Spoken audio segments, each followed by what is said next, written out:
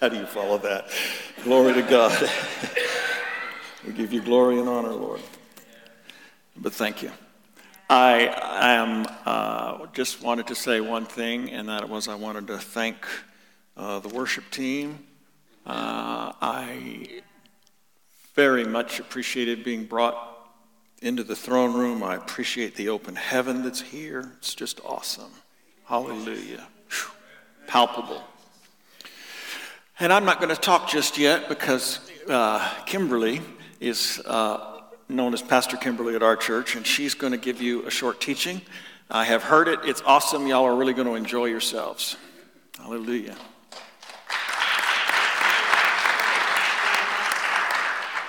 Hey there. It's working now, dear. It's working now. You see what I deal with. Okay, so today my sister told me that, anyway, Jody Davis is my sister. And so she's my younger sister, so I always got to be the boss, you know. Life was good. So today she said that you guys have been going through a month of prayer. And so I had just taught this at our church, and I asked the Lord, what do you want me to say? And it was like, my husband's like, you need to teach that. So this is a lot of personal stuff. I'm talking about prayer today. There are many ways that God speaks to us. And I'm just going to share 3 ways that he's actually spoken to me and what happened. So prayer is an act of communication that seeks to have a rapport with God. Well, every other religion in the world, just God tells them what to do. But in our case, God wants to have a covenant relationship with us. So he wants covenant prayer. He wants to speak, I speak back. He wants to speak, I speak back. So I'm going to give 3 ways that happened in my own life. Because the Lord receives us in prayer. The moment you pray, he receives you right then and there. So there are 3 ways. The first way I'm going to share was the first time I ever actually heard the voice speak in my ear. The voice has spoken to me. You've had the Lord speak to you. It's like it's so loud inside of you, you know it's God. And so the first time that happened to me, my husband and I had 2 little girls, and we had a very troubled marriage. For my first husband, Richard's my second, both of our spouses passed. Okay, so my first husband, we were married for 35 years, but our first 5 years of marriage were past terrible. They were past terrible. And so we were going to get a divorce. Well, we got saved. And so, but a year after we got saved, his brothers came out. Now, do you ever notice in your family when you've got sin, if you have the people who are sinning around you come, it's like it pulls you away from the Lord, you know?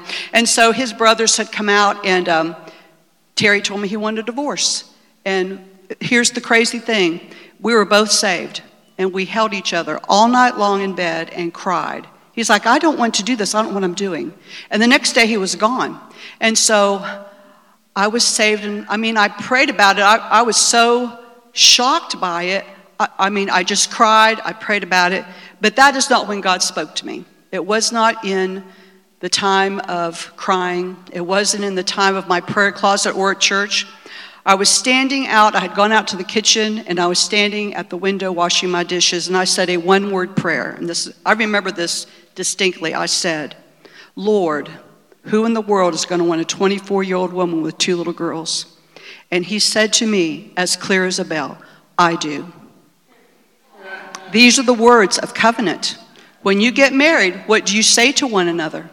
You say, I do. And so the very first words that the Lord said to me were, I do. I was stunned, and I was set free by 2 little powerful words of covenant. The first thing he did was he assured me, you've got covenant with me. I will take care of you. And that's all he said was, I do. But I know what a husband does. Husbands are the priests of the family. They lead you in the Lord. They lead the wife. They lead the children. And the family will follow the Lord. The husband is the provider. He works, he provides for the household. And now women work too, I'm not saying that. But I'm saying the husband is the provider. But he provides more than money. He provides comfort. When my daughter died 2 years ago, this man gave me incredible comfort. Ted and Jody gave me incredible comfort. And so your husband provides comfort. He provides emotional things. You know, the Bible says the woman is the weaker one. That simply means I'm weaker emotionally than Richard. Something can break me real quick, and he can just talk to me and walks me right back out of it. Okay, the husband is also, priest, provider, and protector. Richard protects me.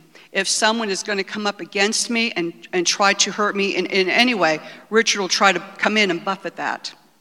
So now you think, well, so anyway, the Lord told me I do, and I was not worried about it from that point on. But Terry came home 3 days later. I had nothing to do with it. I never went to him. Terry came home 3 days later and never left again.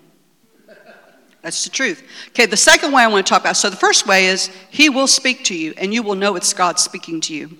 So the second way of communication that God spoke to me was 2 years ago, and he called me to battle. Now, my oldest daughter, Honey, I have two daughters, Honey and Amber, who are the same age for 5 days. And so Honey was 46, and at 40, she got cancer the first time and came back out of it. When she was about 43, she had a stroke, which was caused by the cancer. And then when she was 45, through that year she had her birthday, she got cancer for the third time. They told her this is 4th stage and we can't help you. And so she told me, I'd seen her at Christmas, and she said, I'm coming down to the Hope Conference. Now, just like your pastor was talking, what was it, Didymi? Okay, Didymi. Didymi birthed Harvest House, okay? In the church, the apostles, you take one church and you just keep birthing churches. You know, you keep sending out. You keep doing that. So in our church, Pastor Boward is the apostle of our church, and we are in Alabama, but we have churches in Hawaii, and people who've come that want to join with our church. We're like sister churches. So the Hope Conference is once a year, and every church that's our sister churches, we've got a lot of them, they come to this Hope Conference, and how many people would you say come? 300 or 400 people from all over the country. The people from Hawaii come in, and Tennessee, and all these places. So Honey told me, she says, Mom, I'm coming down for the Hope Conference, which I had wanted her to do several times. I was so excited. So she was coming down with Amber because she was staying with Amber at Christmas, and her husband went back home to Illinois because he had to work.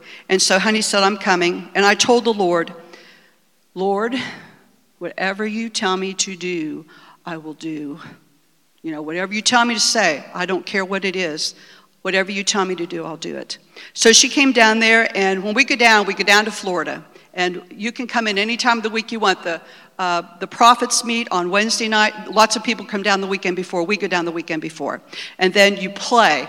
It's fun. We all go out to eat. We run to each other's houses. Richard and them get the guitars out. We sit and just worship together. We go to the beach, play volleyball, just all kinds of stuff, you know, whatever you want to do. But on Wednesday night, all the prophets from all these churches get together.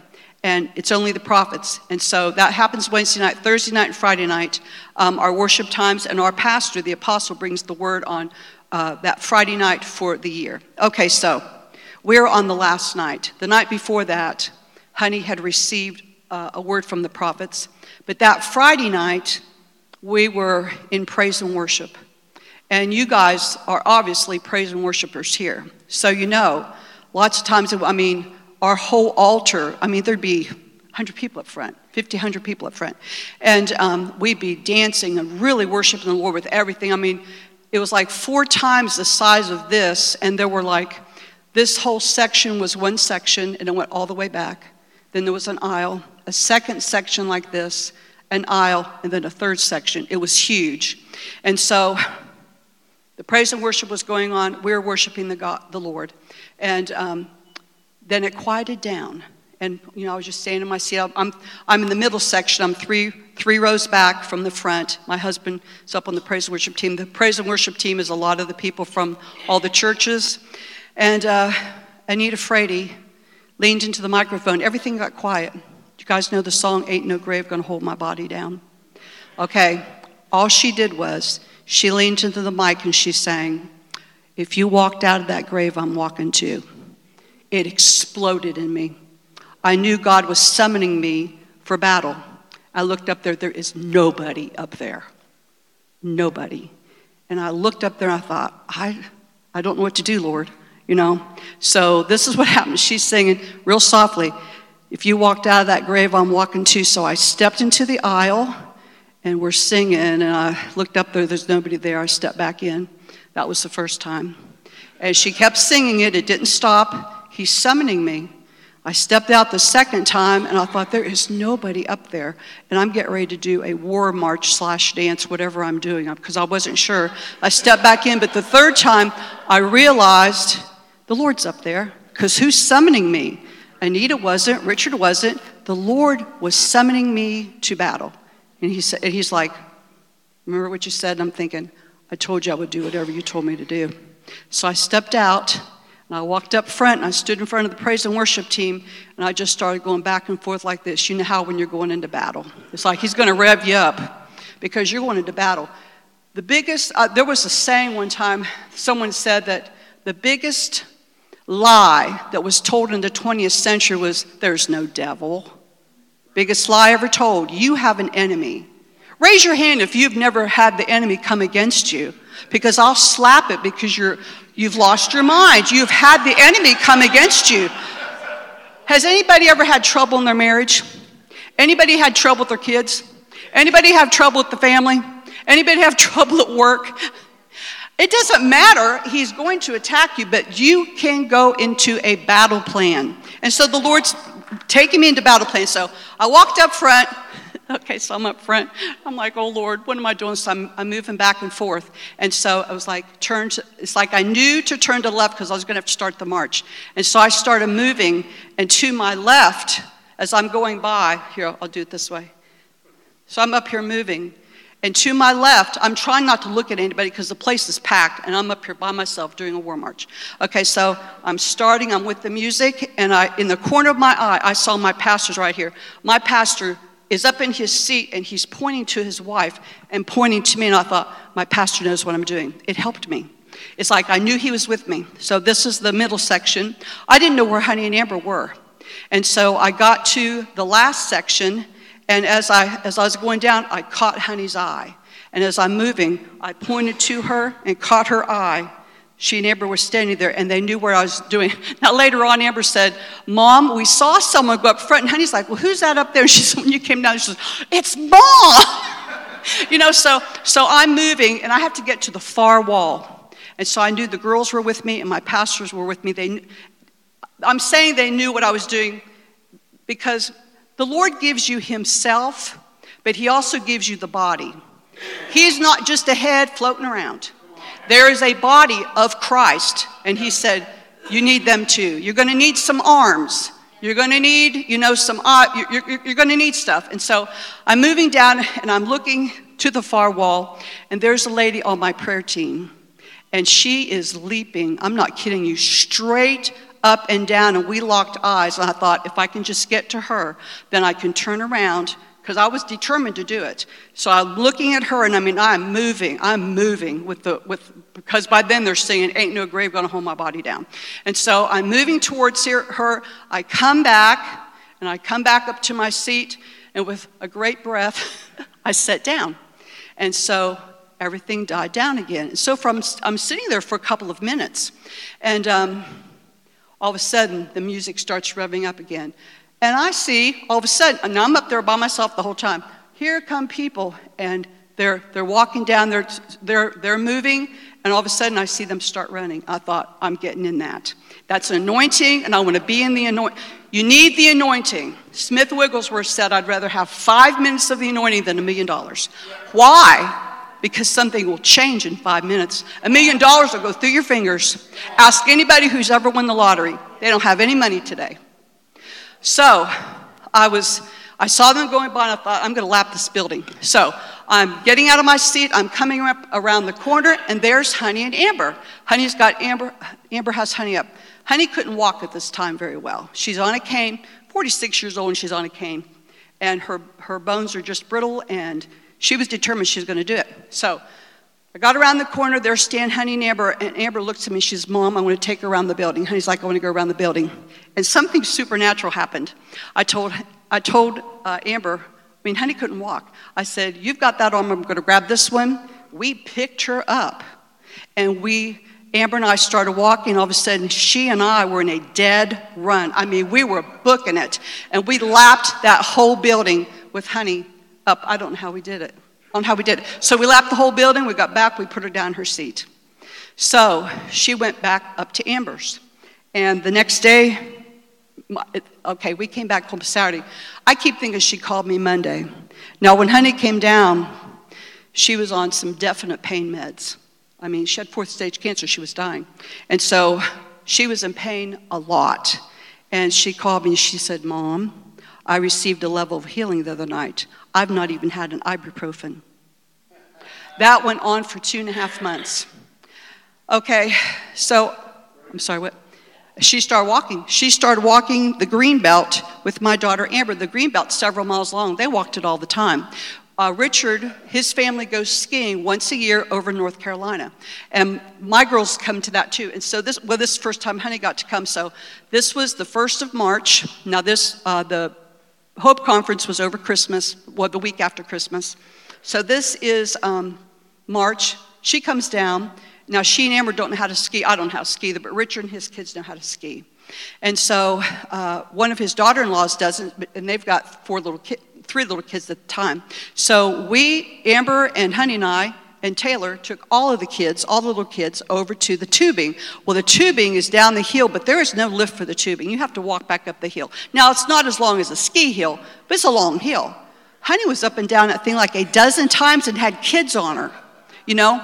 So anyway, Richard's daughter, Rachel, had these powder blue ski pants on. And Honey calls me a couple days later, and she says, you know, Mom, Amber and I started looking at a catalog, and we found some other real pretty ones like soft green, soft pink. So she's talking about what she's doing next year. Okay, so she died in May. And you might think, what did that War March do for you? Have you ever been in chronic pain? Or do you know anybody that's in chronic pain? They cannot get rid of the pain. It just goes on and on and on. You don't think I'd do that War March right now? I would do it right now. I would do it all over again. So she passed, and hold on. When I would worship the Lord, there were times when they would say, you know, you win every battle. I'm like, oh, wait a minute, Lord. Okay, but I would still go into praise and worship. Why? Because I have a covenant relationship with Him. I could go into praise and worship, and I knew I was going to start bawling over Honey, but I'm worshiping the Lord. Now, when I came to Him, the Lord knew that. Okay, you have to decide who your first love is, and it's got to be God. It couldn't be Honey. It couldn't be Richard. It couldn't be Jody. My first love is God. Why? Because my God gave me Richard and Jody and Ted and Honey. He gave me Shyla and Jesse and Maisie and Little River. They are given to me. My first love gave me all my other loves. And I have this promise that I get to see her again. So I have not shared this, but I'm going to share this real quick right now. I was at church, and that's been like 1.5 years, and I was standing in church, and we were into praise and worship. And the first 6 months were really bad. The next ones I had to shift. And this last part, it shifted some more. So I'm in praise and worship. I looked up at the wall, and I had a vision come down. You ever had a vision? Had this vision come, and I saw Honey. But it was me and Honey. And so we're facing each other, and in the vision, we are facing each other like this, and we are shocked to see each other, to say the least. And we are so joyful, we're screaming, oh my gosh, it's you. And while I'm looking at her and she's looking at me, I looked down at our feet, and I saw glory coming up. We were getting new clothes. All this glory's coming up. We got up to our knees, and the vision was gone. Do I get her again? Yes, I do. I get her. The Bible says this is a fleeting time. It is. It's painful, but it's a fleeting time. And I get her again, and she gets me. Okay, so as I was moving, the scripture came to me from Psalm 22:3. It says, He inhabits the praises of His people. So let's see. Okay, now, sometimes, on the second part, sometimes prayer requires obedience, and it requires your movement. The movement of our body is part of the prayer. When I was up there moving to that music, it was part of my prayer. And when it's done with the Holy Spirit, there is power. There's great power. So Acts 17:28 says, in him we live and move and have our being. I think about Eric Liddell, who ran in the Olympics, and they said, why do you do this? Why do you run? He was a Christian. They said, why do you run? He says, because when I'm running, I feel his pleasure. I feel his pleasure. So the third thing I want to share with you, so the first time the Lord spoke to me, the second time he summoned me into battle, but the third time he uses the word, and he uses this most of the time, and it's powerful. So about 6 months ago, I was having a real hard weekend, grieving her and missing her. And Richard and I had been in the living room doing our devotions, and when we were finished, I walked back into the bedroom, and we've got our recliners in there. I sat down in the recliner, and I was just grieving. And he walked up to me, he came in, and he put his hand on my shoulder, and he said, Kimberly, because sometimes people give you a word from the Lord too, and this is what he said. Kimberly, I feel like the Lord is saying for you to go to the book of Psalms and find verses that will give voice to how you're feeling. Now, you know there are 150 chapters, but I was perfectly fine. So I opened up my Bible, and I got to the fifth, and this is my Passion Translation. This is what was laying beside my chair, so this is what I got it out of.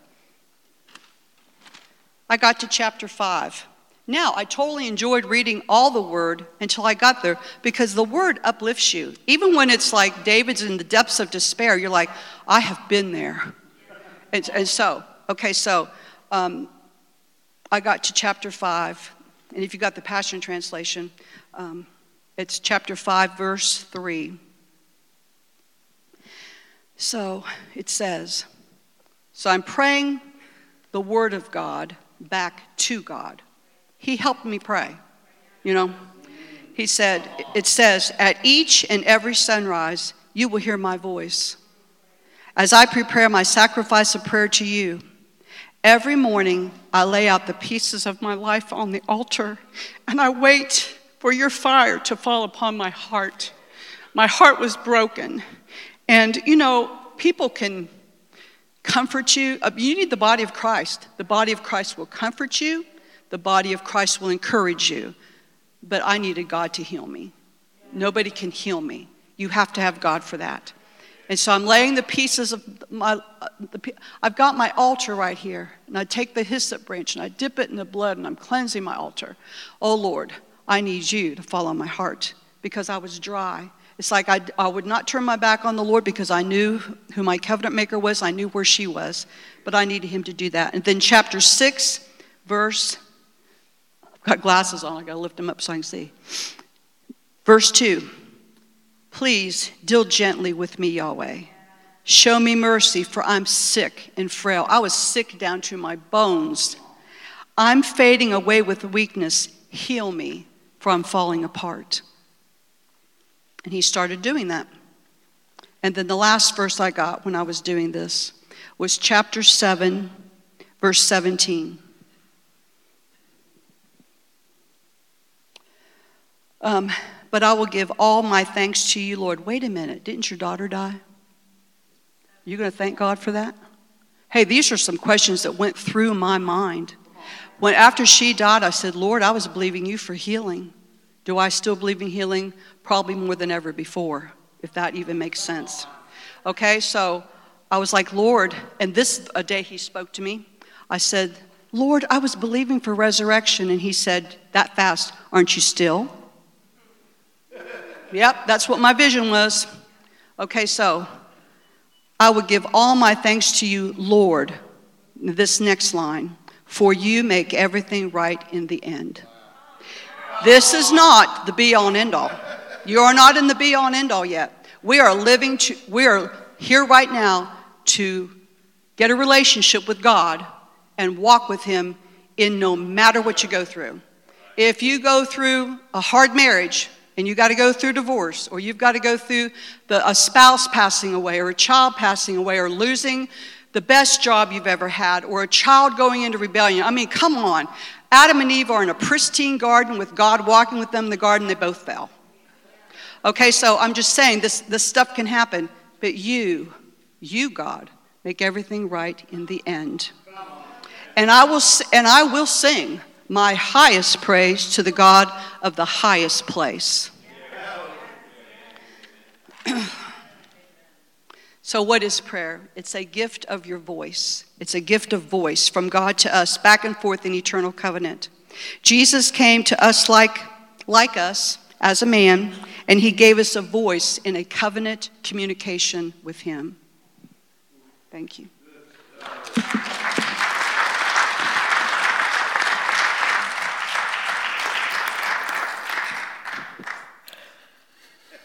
Hallelujah. If I knew she was going to be that anointed, I would have gone first. Praise God.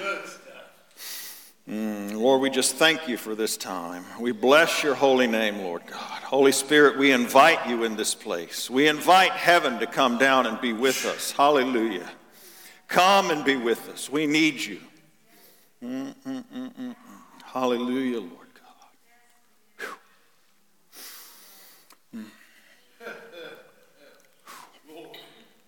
This teaching, a little introduction. It's called The Call of God on the Ecclesia, or on the church.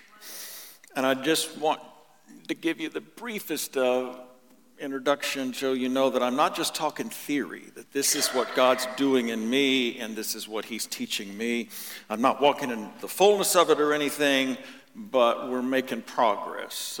So sometimes we hear things in the Word and we have no grid for it, and it's like, well, that's cool, but this is not one of those, okay? Kimberly and I have a call to what's called strategic intercession, which is basically working towards dethroning principalities and powers, okay? And we've gotten to do a little of it.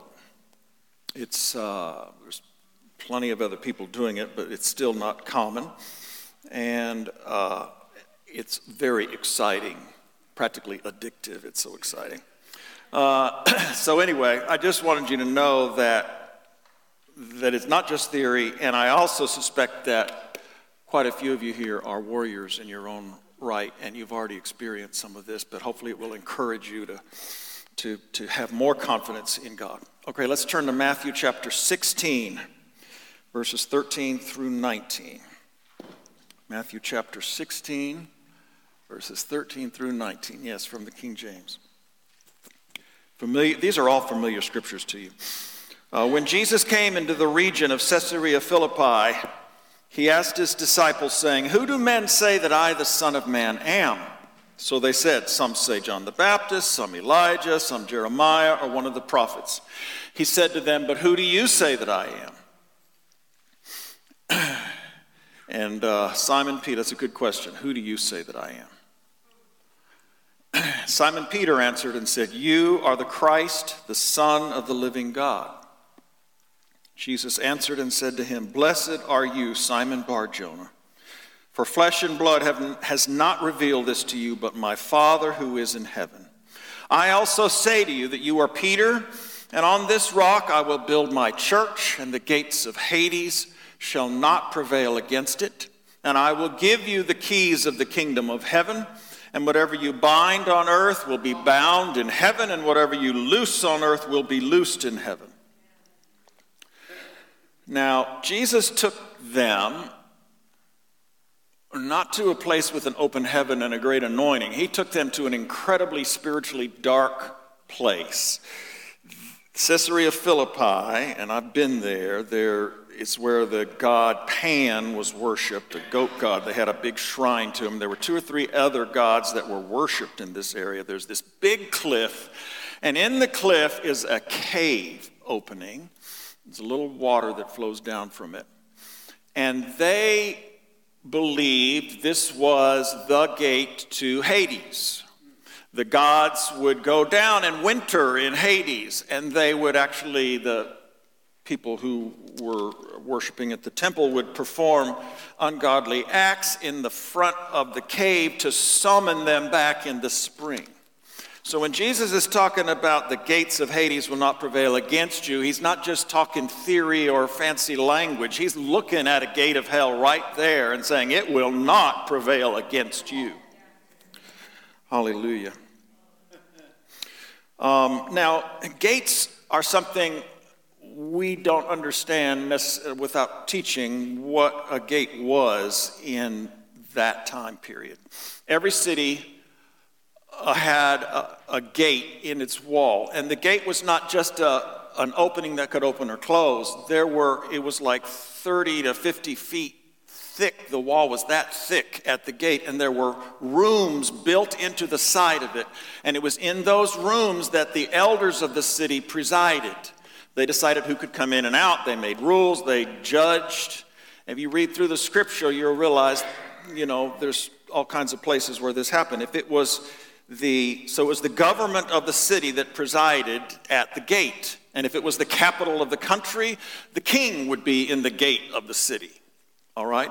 So, like in Proverbs 31 at the end, it says, talking about the lady, her husband sits in the gates. That meant he was an elder in the city because of who he was married to probably helped him, okay? And the word gate, sitting in the gates, came to be synonymous with the government of the city, with the elders. All right, now gates were also a powerful defensive weapon, the actual gate that could close for a city. If you remember in Jericho, when the spies came in, they thought they'd gone out and they knew Israel was coming against them, they closed the gates of the city. It was a big deal for a city to close its gates. All right. Hallelujah. So, I'm going to go back a little bit and then we'll come to gates. So Peter says, you're the Christ, the Messiah, the Son of the living God. And Jesus says, on this rock I will build my church. Now, we don't believe that was talking about Peter and the papacy that is supposed to have followed him. We believe that it means the revelation that he got on who Jesus is. It's what the church is founded on. Hallelujah. All right. And then Jesus says that on this rock I will build my church. Now, that word church there is the Greek word ecclesia. Now, Jesus normally drew on Hebraic concepts and brought them into the new covenant. But in this case, he didn't use temple or synagogue or tabernacle or tent or any of those things that we would have thought he would have used. He actually went outside of Hebraic thought altogether to a Greek and Roman concept that began with the Greeks, okay? So the word ecclesia means a gathering of those summoned. And the ecclesia was a group of citizens summoned out from the city who formed basically the government of that city. The ecclesia made decisions about war, foreign policy. They approved or condemned officials of the city. They could kick you out of the city for however many years they wanted to and do away with your citizenship there. So when Jesus is telling his disciples that he's going to build his ecclesia, which is obviously going to include them, he's telling them that they're going to become a ruling authority. Now, that ruling authority we tend to think of is in the church, but it doesn't make any sense for the ecclesia to rule over the ecclesia. All right, so we're talking about dominion in the area where we live, where God has given us jurisdiction. Hallelujah. It's really a big deal. I believe that we as an ecclesia are supposed to hear from God, and particularly our pastor, our elders, are supposed to hear what God wants to do and this is whatever God leads you to do. I'm not trying to say anything, but to call the ecclesia together, to pray corporately and to declare corporately, because God has given that authority to the ecclesia. We have authority individually, but nothing like what we have together as a body of those who are summoned to come and to rule and make declarations. We're supposed to make things on earth as they are in heaven.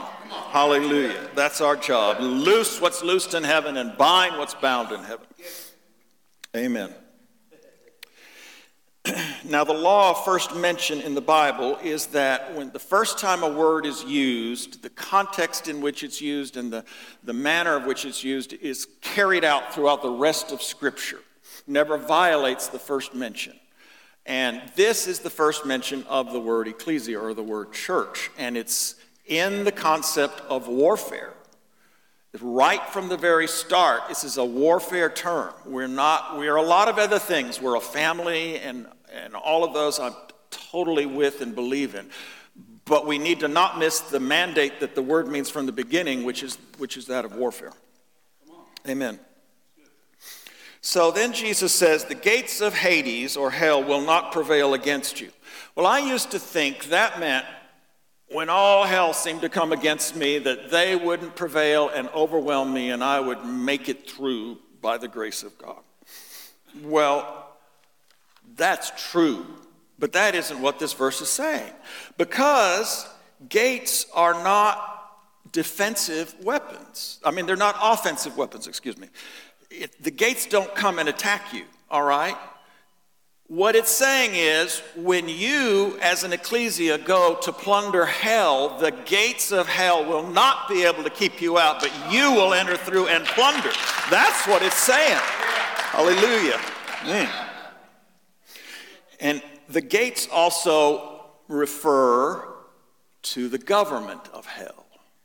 So it's saying the principalities and powers and rulers will not be able to stand against you, but you will be able to bind the strong man and plunder the goods of hell. Hallelujah. Now, what are the goods of hell? Because in Mark 3:27, it says, no one can enter a strong man's house and plunder his good unless he first binds the strong man, and then he will plunder his house. And Jesus is specifically talking about Satan and his kingdom in this verse, all right? So what are hell's goods that we want to plunder? Well, it's the people who are held in darkness, the veil over their mind that need desperately to be set free. I don't know if y'all have heard this song, but it just really ministers to me. I think it's from Elevation Worship. It has this little part of the chorus, and it says, hell lost another one, I am free. Hell lost another one, I am free. And that's what we're called to do, is to free people. But we've got to bind the strong man to be really effective. Now, we'll get a few saved, and I'm not diminishing any efforts of evangelism at all. But let me tell you, it's a whole different thing when you go corporately together as warfare and take out the strong man. Then you can really see plunder. Hallelujah. Jesus then says that he would give them the keys of the kingdom of heaven. So in ancient Hebrew and other cultures, giving someone the keys, say to your house, didn't mean that they could open the door and put your mail on the dining room table and water your plants. It meant you were giving them all the resources of the house was available to them. They could use it however they chose to. So when Jesus says he's giving us the keys of the kingdom, and of course that's the kingdom of God, he's saying that he's giving us access to all the resources of heaven. Hallelujah. Now that deserves a whole message, but we won't do that. It includes, however, at least the finances to do what God's called you to do. It's got to include that, all right? And in the context of warfare, in the context of the gates of hell not prevailing against you and plundering hell, it means the angel armies are available to you. The reason why the song about all I did was worship, all I did was praise, is because the angel armies go out and do the warfare. Hallelujah. But we've got to have them if we're going to get done this kind of stuff that needs to be done. Amen? Glory to God. All right, let's look at Matthew chapter 28, verses 18 through 20. This is out of the Holmes Christian Standard. Matthew 28, 18 through 20. Then Jesus came near and said to them, all authority has been given to me in heaven and on earth. Go therefore and make disciples of all nations, baptizing them in the name of the Father and of the Son and of the Holy Spirit, teaching them to observe everything I have commanded you. And remember, I am with you always to the end of the age. Now, Jesus is just about to ascend to the Father. And this is the last thing he's giving his disciples, which means it's very important. All right? Now, Jesus had never said, before his death, that he had all authority in heaven. All right? Because Jesus came as the last Adam, and he was walking in the authority that Adam was given, and he was recovering and undoing what Adam messed up and what Adam was supposed to have done. Jesus was accomplishing all that. But now he has died, he's been resurrected, and he's come back, and now he says, all authority in heaven and on earth have been given to me. Okay, now, Jesus, goes without saying, but Jesus isn't bragging about his authority. Look what I can do. I know everything. I can do everything, you know.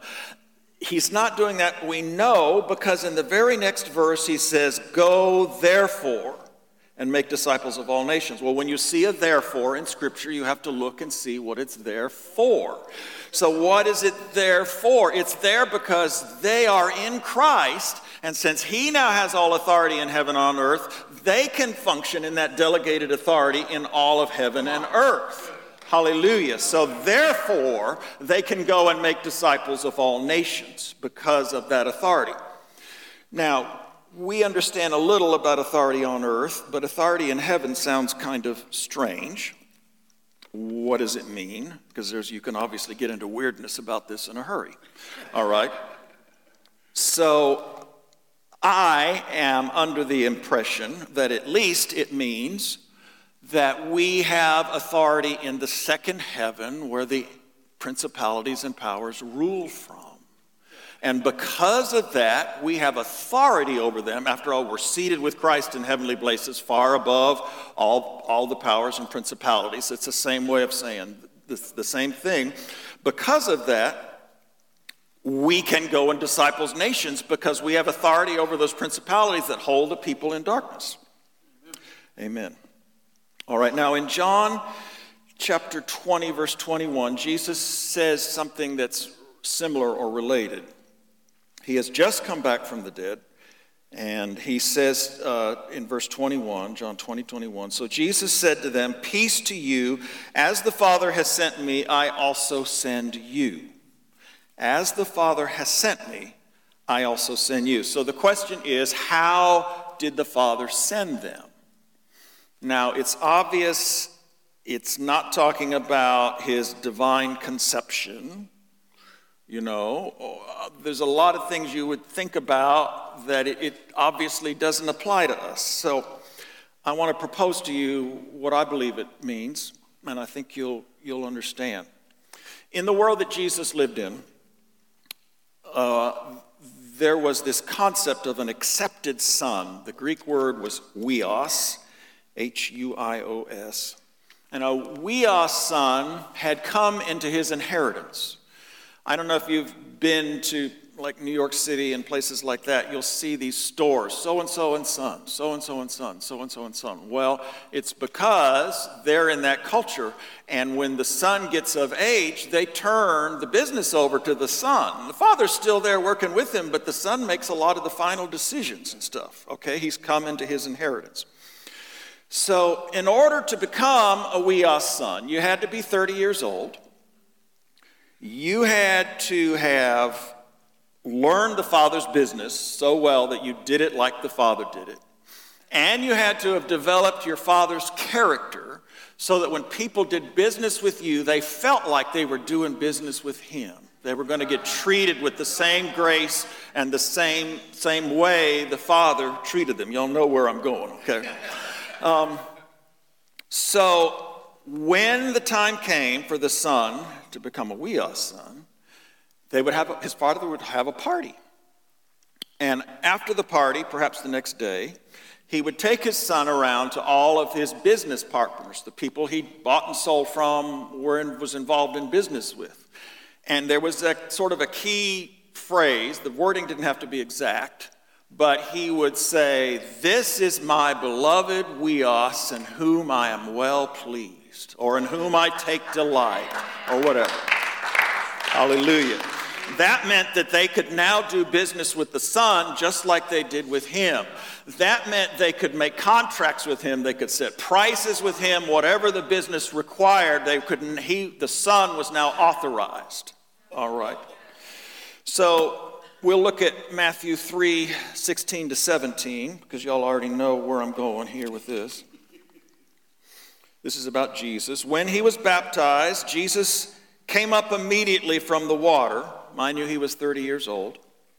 And he saw the Spirit of God descending like a dove and alighting on him. And suddenly a voice came from heaven and said, "This is my beloved Son, in whom I am well pleased." And of course, that word son is Weos. It's the first time it's used of Jesus in the Scriptures. He was never called a Weos until this time. Hallelujah. So Father God was announcing to all the world, we know it wasn't the Spirit because the Spirit was there as a dove. We obviously wasn't Jesus, so the voice was Father God's voice. And he's announcing to the whole world that he's turning the family business over to Jesus. The family business is the kingdom of God. And Jesus went about preaching, the kingdom of God has come near you. Why? Because he embodied the kingdom of God. So it had come near you. Hallelujah. And if you notice, Jesus had no trouble getting resources for what God called him to do. Feeding 4,000 or 5,000 men plus women and children was no problem. Not an issue.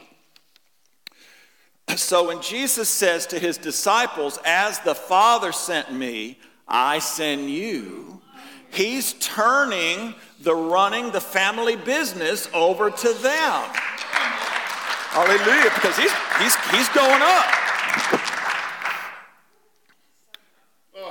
So, Father God is calling you, if you are not already one, to become a Weos son.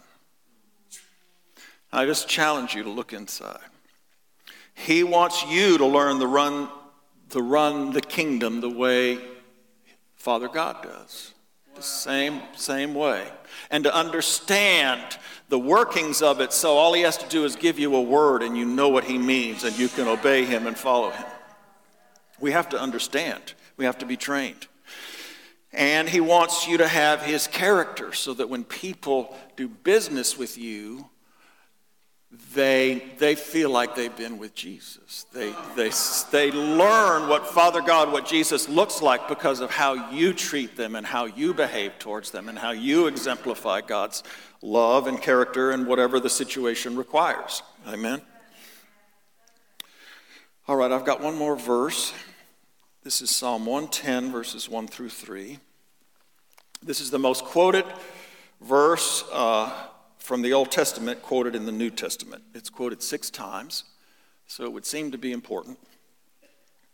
And we'll just read it. "The Lord said to my Lord, sit at my right hand till I make your enemies your footstool. And the Lord shall send the rod of your strength out of Zion. Rule in the midst of your enemies. Your people shall be volunteers in the day of your power." And it goes on, but I need to just stop here because I don't have revelation about the rest of the chapters, but I do about this part. So Jesus himself quoted this verse we're not going to read it, but in Luke 20, verses 41 through 44, if you want it. And he's talking to the Sadducees and the scribes, I believe, and he asks them a question. He says, "Whose son is the Christ? Whose son is the Messiah?" And they say, "Well, he's David's son." And he says, "Well, how come then David calls him Lord when and then he quotes this verse, "The Lord said to my Lord, sit at my right hand till I make your enemies your footstool." So they didn't argue that the second Lord was the Messiah, but they couldn't understand because they didn't have the revelation that the Messiah was fully God and fully man, so he could be both the son of David and be King of Kings and Lord of Lords. So Jesus, we interpret Scripture by Scripture. So Jesus himself says that this second Lord is him, is the Messiah. All right, so I'm not pulling this out of anywhere. It's from the Word itself. So this verse is saying, Father God says to our Lord Jesus, Sit at my right hand until I make your enemies your footstool. Okay, so what does it mean for Jesus' enemies to be made his footstool? Okay, well, in my mind, it goes back to what the Roman generals used to do when they went on a big military campaign and they conquered a nation or a region. They would bring back the generals, the captains, the officers of the army, the nobles, the kings, the princes, the people in authority, and they would parade them through Rome, bound in chains, showing them who they had conquered. And of course, we're not, all the forces of darkness are Jesus' enemy, but the enemies he's talking about are the ones who rule, the principalities and powers and all of those. And so for Jesus' enemies to be made his footstool means they're not ruling anymore. They're not doing their thing, exercising free reign and messing humanity up, which is sort of their job.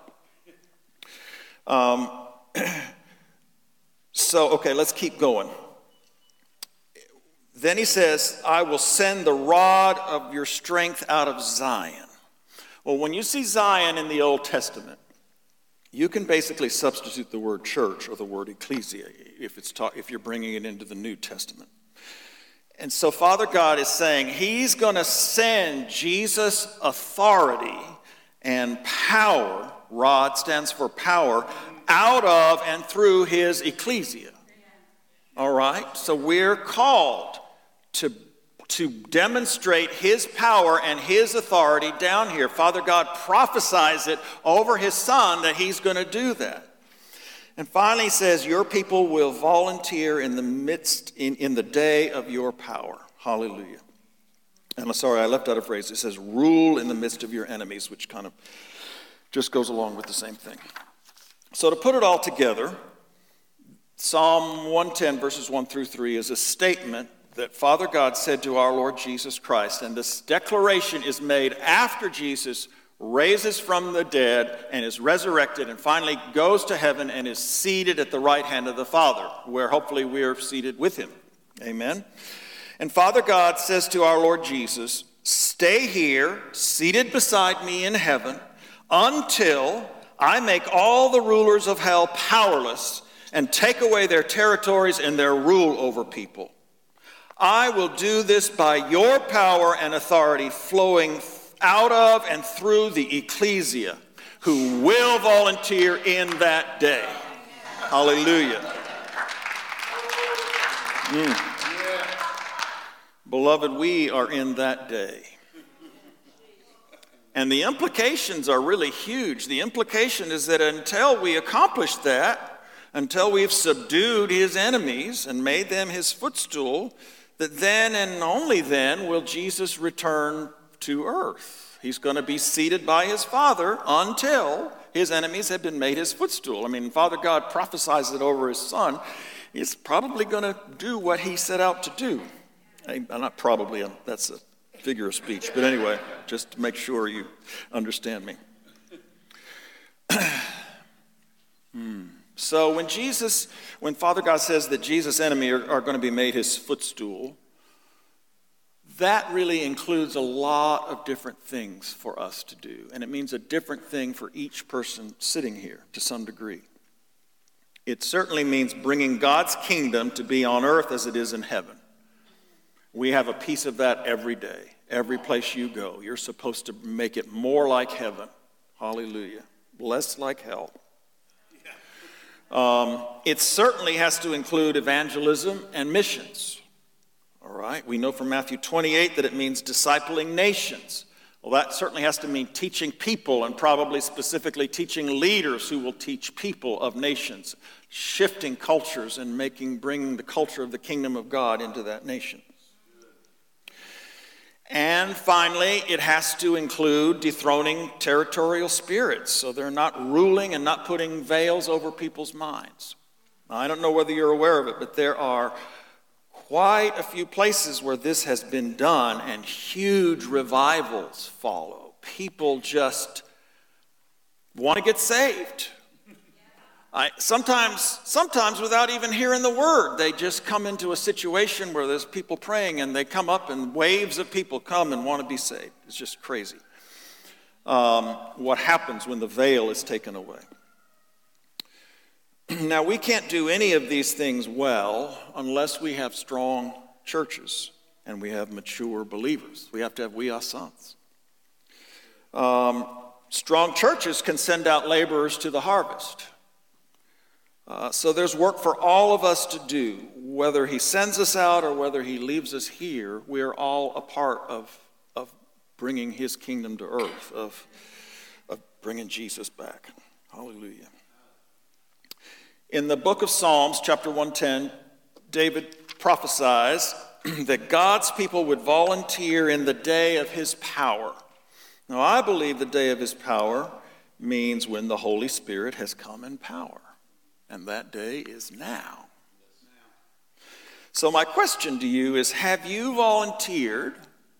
Are you part of the team that God's prophesying over that has volunteered in the day of his power? Are you doing everything the Holy Spirit has given you to do towards advancing his kingdom? And that's worth a little look inside to see and make sure Holy Spirit's not prompting you about something he's been wanting you to do or calling you to do, but make sure that you're on board with what he has for you, because each of us has a different thing to do. I'm not called to do what he does. He's not called to do what I do. We're each has an individual call in the Lord, but our part is important, and it needs to be done. Hallelujah.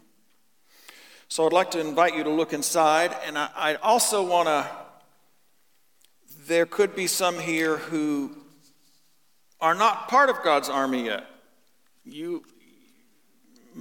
Kimberly kind of alluded to it pretty strongly as well. You have to have made Jesus your Lord. If he's not your Lord, you're not in his kingdom, and you're not a part of any of this. But that invitation is here. You can volunteer now to be a part of his kingdom and have him use you for whatever. So I don't know if we could have a little bit of music playing or something like that. But I'd like us to do a little soul searching. And if God is calling you to something particular, especially if you're not yet a part of his kingdom, and if you're not absolutely sure that he is the Lord of your life, that he is your God and you are his man, his woman, his child, if that's you, then I especially want to invite you to come forward and respond. And if God's just calling you to volunteer, even if you just feel convicted and you're not sure what it is, then just tell the Lord, I will do whatever you want me to do. I will be where you want me to be. I'll go where you want me to go. I'll give what you want me to give. I'll do what you want me to do. I'll say what you want me to say. Hallelujah. So I'm going to just pray for you briefly. Lord God, I lift up these people.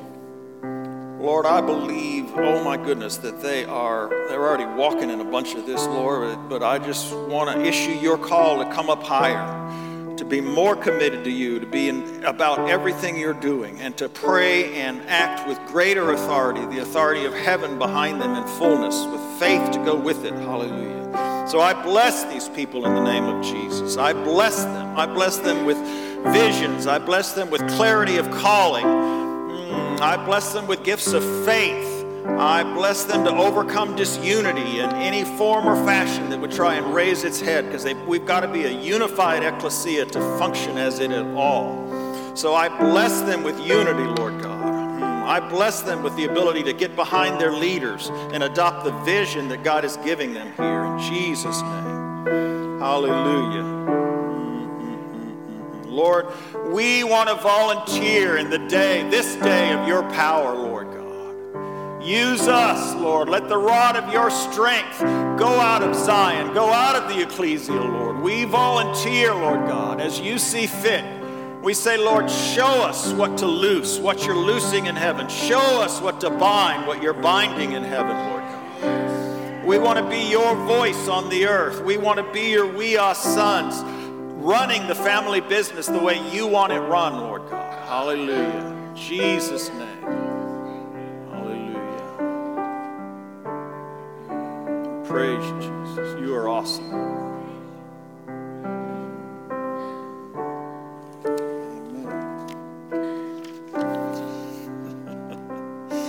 Glory to your name, God.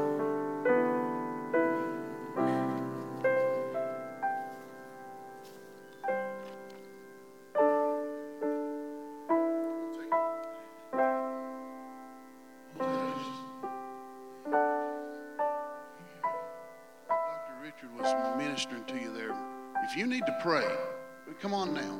We'll take a few minutes. If you're like saying, hey, I need to hear you, God, and I'm answering a call to do more, to be more, to listen to what your word says. We'll take just a few minutes. I look around the room, I know most of you. So if you need to answer saying, God, there's something I need. Something's missing. We're going to take just a minute. You know me, I'm not going to hold on forever. Because I believe if God's dealing with you, you need to move. So if you need to pray, come on, do it now. Saying, God, I need to answer your call a little bit more. I know I need to answer a little more. I need to go a little deeper. So just take some time. Go ahead and just pray. Find yourself a spot and just pray. You know, for this, you don't need hands laid on you. Just find yourself a spot. Just begin to pray. Just begin to say, God, I want to answer that call even deeper. Be more of what... It really comes down to revelation of who you are. A revelation of who God has called you to be. And just ask Him, open that up to me now in Jesus' name.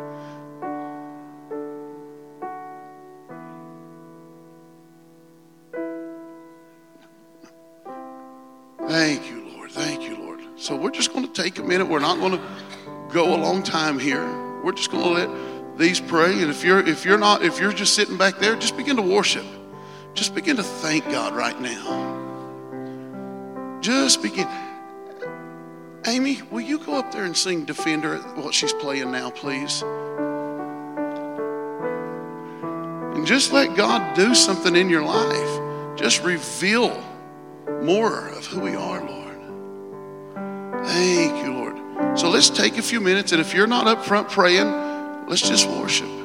If you still need to come up front and just say, hey, God, I need to be I need to more hear you. I need to hear you clearer.